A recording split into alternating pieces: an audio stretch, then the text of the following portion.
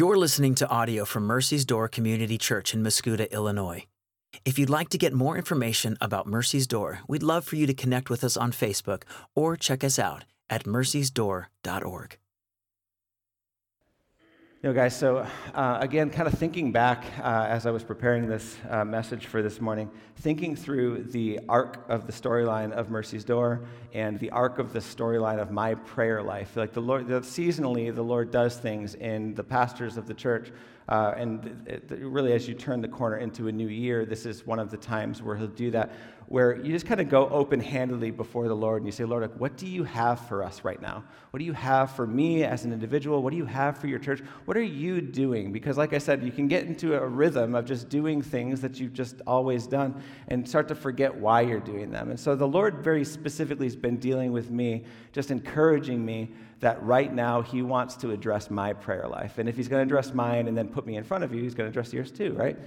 And so as I talk to Him through that, I think through the storyline of this church, and like I said, the last time we went through a gospel account, we have to remember that we didn't get here overnight where we are today, and we don't get where we're going overnight. That if we lose some sense that the engine that drives the ministry of the church, that drives the life of the church, is prayer, that the very power by which we do anything in the church is prayer, then before long we just reduce the church to a series of gatherings and activities, right? And so the Lord has just really been saying to me, He wants to lead me back into a place of desperate dependence on prayer. Dependence on prayer flows out of something, and Paul addresses it right here in his first sentence. He says, "Rejoice in the Lord always. Again, I will say, rejoice." And I think that when we read this, that when we hear a sentence like this, to rejoice in the Lord always, the first instinct we have is to want to say back to Paul, you must not know my life. If you're calling me to rejoice always, Paul, you must not really know my life. Rejoice always? Have you seen this week, Paul? I can assure you that Paul knows what he's saying when he says this. We're here at the end of the letter to the Philippians, but just within this letter to the Philippians, beginning from the very entry of the letter, Paul is telling the Philippian church all about what his life has looked like lately.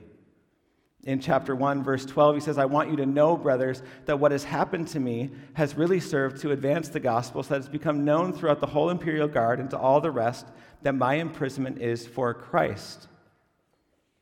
So he mentions at the onset of his letter, yep, you've probably heard I'm in prison. I can confirm I am in prison. But I've seen that it has served only to advance the gospel. A little further on, he says, "Yes, and I will rejoice, for I know that through your prayers and the help of the Spirit of Jesus Christ, this will turn out for my deliverance." He's saying, I know I'm going to make it out of prison. He says, no, God, I know, I have the full courage now as always that Christ will be honored in my body, whether by life or death. He says, I'm in prison, and no, I can't say for sure whether or not I will live or I will die. So this will turn out for my deliverance, meaning either the shackles will come off or I'll die, and I will be delivered either way. So he has said to the Philippian church, I'm in chains. My life is not even certain, but for me to live is Christ and to die is gain. Further on, he says that he commands them and says, I do not want you to be frightened in anything by your opponents. This is a clear sign to them of their destruction, but of your salvation, and that from God. It's been granted to you that for the sake of Christ, you should not only believe in Him, but also suffer for His sake. So the tenor throughout this letter, which is called the letter of joy, he says rejoice 10 million times, and he's going to say it a bunch in this passage. This letter of joy is, I'm in prison, my life is not sure, yes, opposition is rising up against you, and you must suffer as you follow Christ. So he is 100% acknowledging that circumstantially you may have very little reason to rejoice. And it's super important, I think, that we sit in that for a minute this morning, because reflecting back on even the earliest days of this church, it's not hard for me to remember days of suffering like this, or to recognize that we are often in times of suffering like that. Pastor Michael talked about this, the pressure cooking of marriages over the last couple of years, or just how things are just generally hard right now. And when we came down here, originally in the very infancy of this church, we had left everything behind for the sake of Christ. My wife and I had left a home that we loved, the close proximity to our friends and our family, walked away from a career that I'd worked really hard for, moved down here away from all of that to be a part of just seeing the Lord moving in a new way. I had started my own little business as a recruiter, headhunting for tech startups in Chicago. I wanted that flexibility so that I could make myself available to the ministry. Had never done anything like that before, but I had seen some people do it successfully. I was trusting in the Lord. And in the first year, all was well, for the most part. Lonely, hard, but okay. And then year 2, my father dies rapidly to pancreatic cancer. My wife receives a diagnosis of lupus, which explains the chronic pain that she'd been in. And this is layered on top of a chronic metabolic kidney condition that she had already had. And so it's just like suffering upon suffering with my wife's pain. She's medicated now in some ways that help a lot. And I fall into a depression as my wife is sick and my father has passed. That makes it so that I just cannot will myself to close deals at all in this business that I had started, so that I'm going months and months without bringing in any income from my family. We've got no benefits or whatever. And I look up, having walked away from a really cozy situation up in Chicago, to come down here and be a part of this.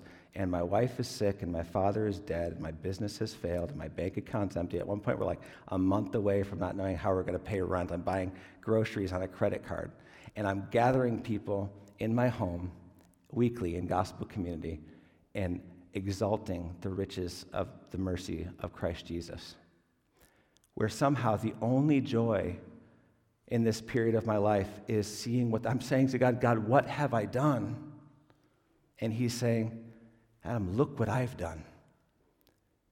As I look out at you guys and I see a story of redemption spilling out over the streets of Muscuda and Onskett Air Force Base, and seeing people entrust the corners of their life to the Lordship of Christ, 100% worth it and then some. But my life absolutely steeped and marked by prayer, desperate prayer. Lord, you've got to show up. You must be enough. And these prayers were not things like, Lord, fix my circumstances. You got to hear me. This is, Lord, if by my life or by my death, Lord, if by my suffering or by my prosperity, Christ may be exalted in my life, Lord, let that be the cry of my heart. Don't let me run from you, Lord, to return to earthly comfort. Hold on to me. I heard you. This is what Paul is saying when he says, rejoice in the Lord always. You want to know how you can rejoice always? It's the drumbeat of Mercy's Door. It has been from the very beginning of this church for good reason. It's written in the stories and the storylines of the pastors of the church and the planters of this church, that original core group of 12 people, that as they desperately clung to Jesus with no certainty that this thing was going to go anywhere, that he showed himself to be faithful, that we rejoiced in him. And so we've said to you guys as a drumbeat, year by year by year, like every other sermon we say to you, that your satisfaction is not found in your lateral circumstances, it is found in the Lord. That if you are looking to your circumstances for your joy, satisfaction, and security, they will always fail you, but he never will. How can you rejoice always in always? You can rejoice always by rejoicing in the Lord. This is the linchpin. If you highlight, circle, or underline in your Bible, you want to circle verse 4, in the Lord. And then he doubles down and says, again I will say, rejoice. And this is future tense. He's saying, again, I'm going to say it again and again and again. I'm going to keep on saying, Paul says, rejoice. Rejoice.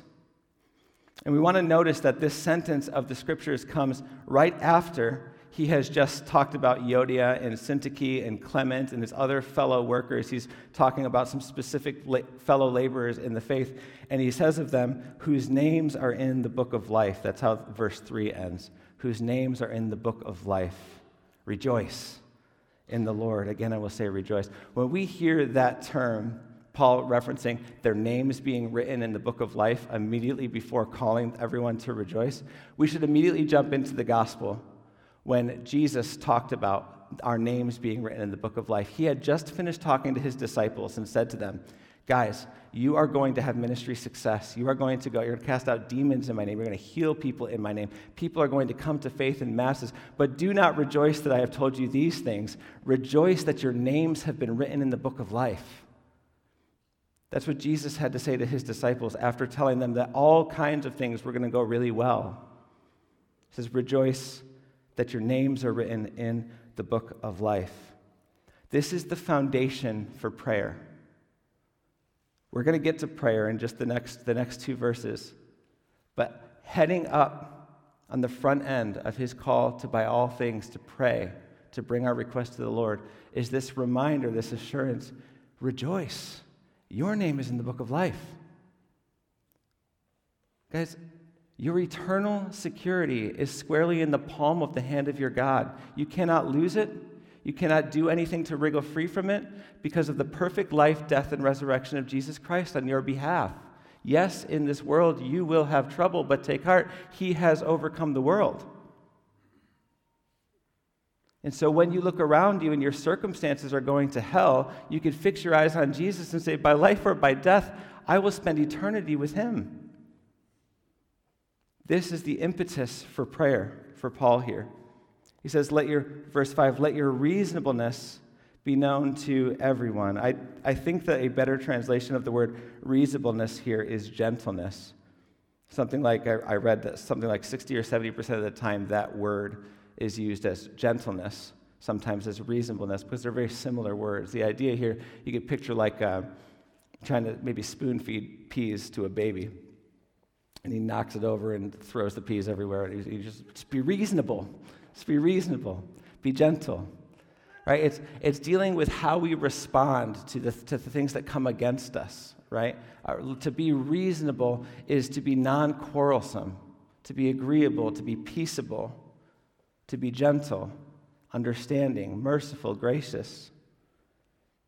Let your gentleness be known to everyone. The Lord is at hand. Do not be anxious about anything, verse 6, but in everything, by prayer and supplication with thanksgiving, let your requests be made known to God. So I noticed that Paul kind of does a wordplay here. He does it a lot because he's just such a good writer. He says, let your reasonableness be known to everyone. And the next sentence says, and let your requests be made known to God. He's linking these two ideas together. That as you live life among other people, non-believers and believers alike, and you are gentle with them, in other words, as you release them from the responsibility to offer you security and significance and all of those kind of things, and you are able to be non-confrontational because you do not need from them the things that you have received amply from the Lord because your name is written in the book of life. As you release others from having to meet the needs of your life that Jesus Christ has personally met himself and invited you into for eternity, you're able to be gentle and let it be made known to others.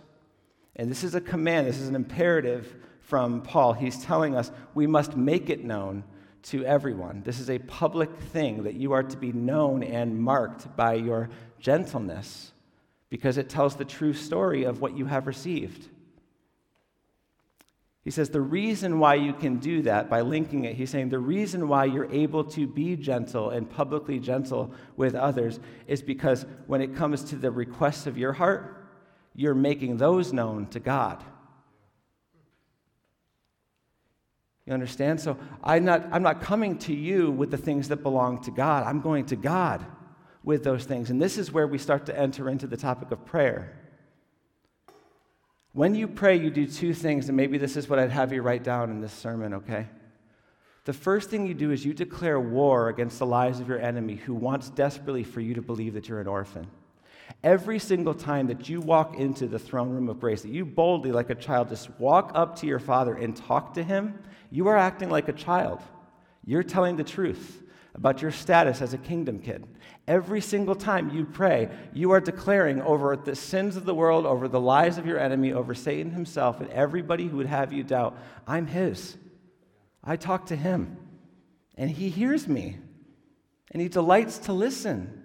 When you pray, you declare over your own soul, I belong to the Lord. That's number one.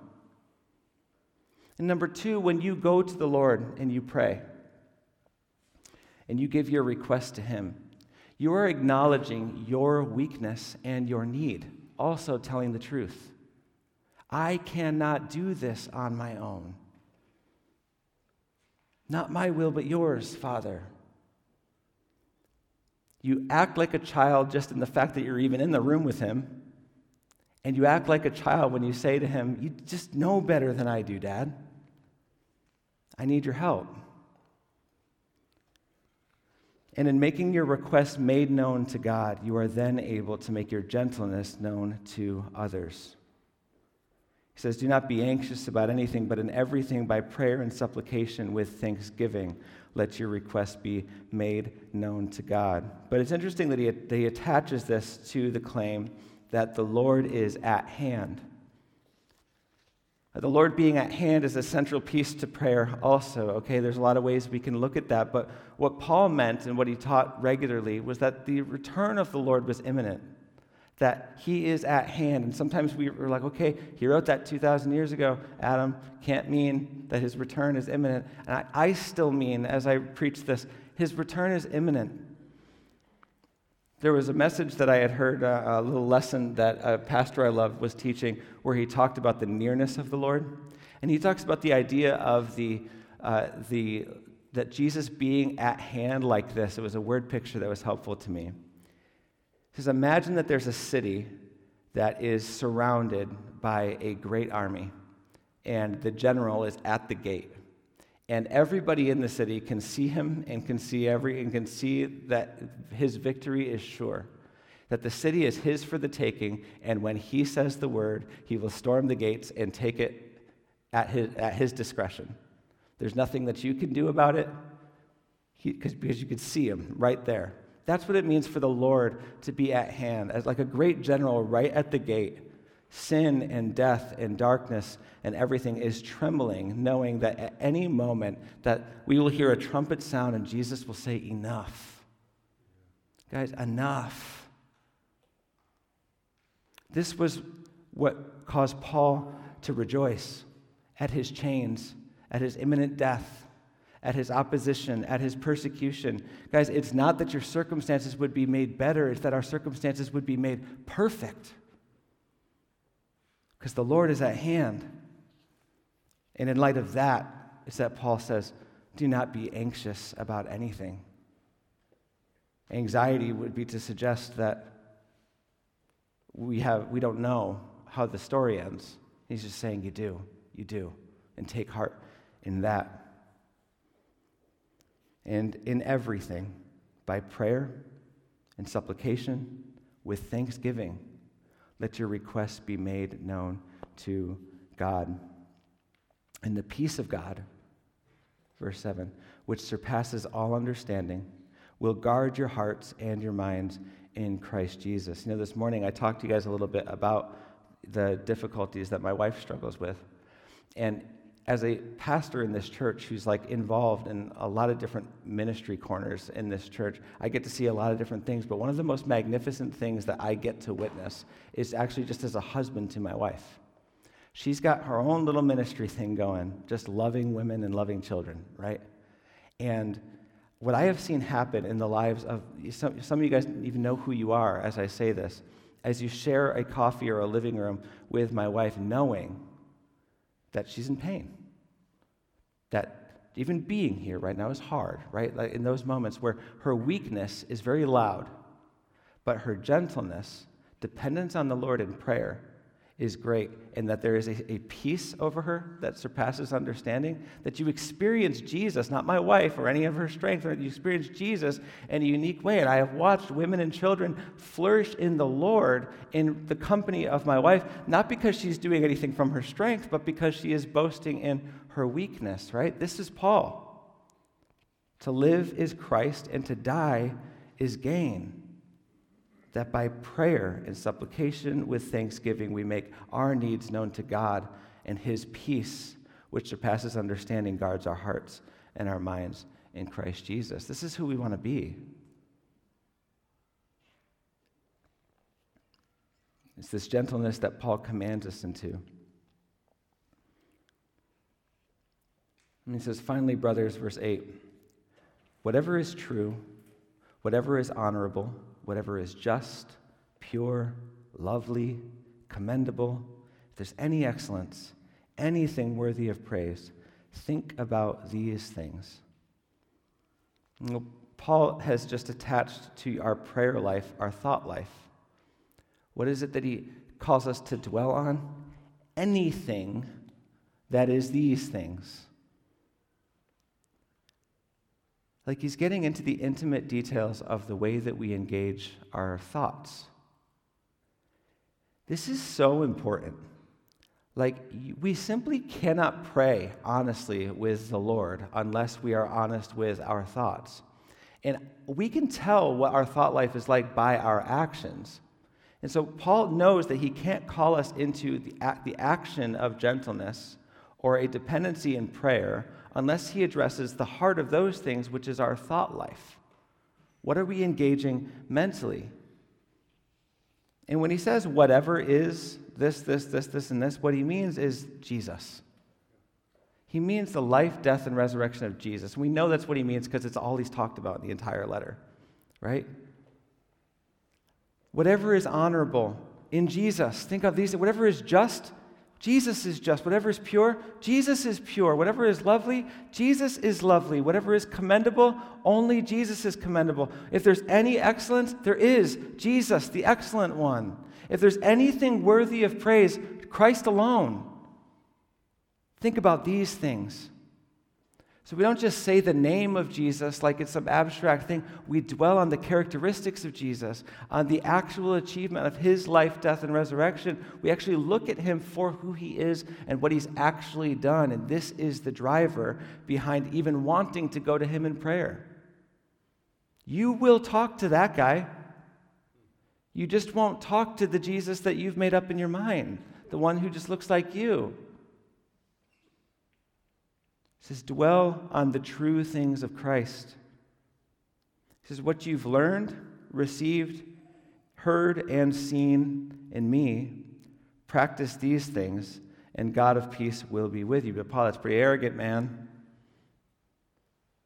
You're saying copy you? Well, what would it mean to copy Paul as he's writing this letter?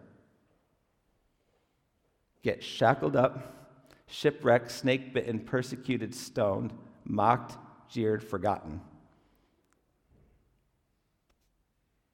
When he says mimic me, he says lay down your life, your esteem. Count it all as loss for the surpassing worth of knowing Christ. This is the drumbeat of Paul's life, that he counted all that he had earned for himself as loss for the surpassing worth of knowing Christ. He says, look to me and my chains. Look to me and my rags.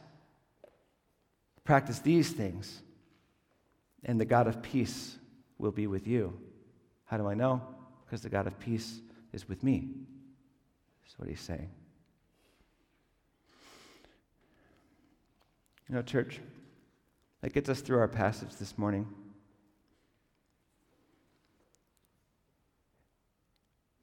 And as I think through, even now, what it looks like for me to enter into this new season of opening up the gospel account, and I want to focus on the detail of this thing here. Next week, we're going to crack open the gospel account of John. We're going to spend a long time fixing our eyes on the life, death, and resurrection of Jesus as told by the people who were there. Okay, we're going to get our eyes on the true things, all these things that Paul wants us to think about. We have to remember, when we preach the epistles, these are the therefores of the gospel. Paul's always saying, in light of that, just reminding people, in light of what you're going to read in the gospel account of John, this. When you read the Old Testament, just shining the glaring need for the gospel. When we read Revelation, in light of what Christ achieved in the life, death, and resurrection, here's what we can expect to come. It all centers back around this gospel centrality, this cultural thing that we've built this church on, but we don't want to lose the heart of it. And we simply can't engage these true things about Jesus if we don't surrender to him in a life of prayer. You must encounter your own desperate need and fall on your face before the Father and receive the goodness of Christ for yourself in a daily active way. or we're just playing church, ultimately. And I just pray that the Lord would forbid that. So what we're going to do again here as I wrap up is we're going to pray. I want to point something out because I've been actually called out a couple of times after I preach. This is the ESV Philippians, just in conclusion, guys. Sometimes you guys have been pulling me aside after I preach and be like, what are you preaching out of? Because it's a little uncomfortable sometimes if it looks like the preacher is using a different book than what you have in your hands. This is same translation as you. It's just the book of Philippians. And I come up here every week. It's decided to take a minute just now of vulnerability. I am terrified of public speaking. Okay? It's ironic, right? I hate it. And I remember a couple of years ago, I was up in the pulpit, and I had a cup of water on the stand here, and I guess I picked it up to drink it compulsively 100 times and never took a sip because I'm super fidgety when I'm public speaking. And afterwards, somebody said to me, Adam, I didn't hear a word you said because all I could think is he gonna take a sip or not? Right? Okay. And so I get super fidgety because I'm nervous in the pulpit, so I don't use a pulpit anymore because when I have to be tethered, and so I just kind of let my feet do what they do. Well, I also found that if I don't have no pulpit, I got to hold a Bible. If I'm holding a Bible, the bigger the Bible, the weirder it is. And so I just bring the book I'm preaching, and that's it. And so it's not even spiritual. It's literally just I'm bad at this. And there are other people who can preach the gospel better than I can, but nobody can preach a better gospel, right? Because there's only one. And we can be known to one another, guys, if we could be gentle with one another and we could be actually family the way that we've talked about as we learn to just be honest before the Lord and to count Him as worthy. Guys, I hope that as you look over these words for Paul, that you can get from Paul, you can look forward to the year ahead and say, I want to commit to knowing Jesus like that. I want to count my life as loss. I want to pray. I want to believe He's mightier than me. I want to invite you guys to do that with me now in a responsive time of prayer, and then we're going to take communion together. But first, I'll pray over you, and then if you could grab someone near you that you love and pray with them for this.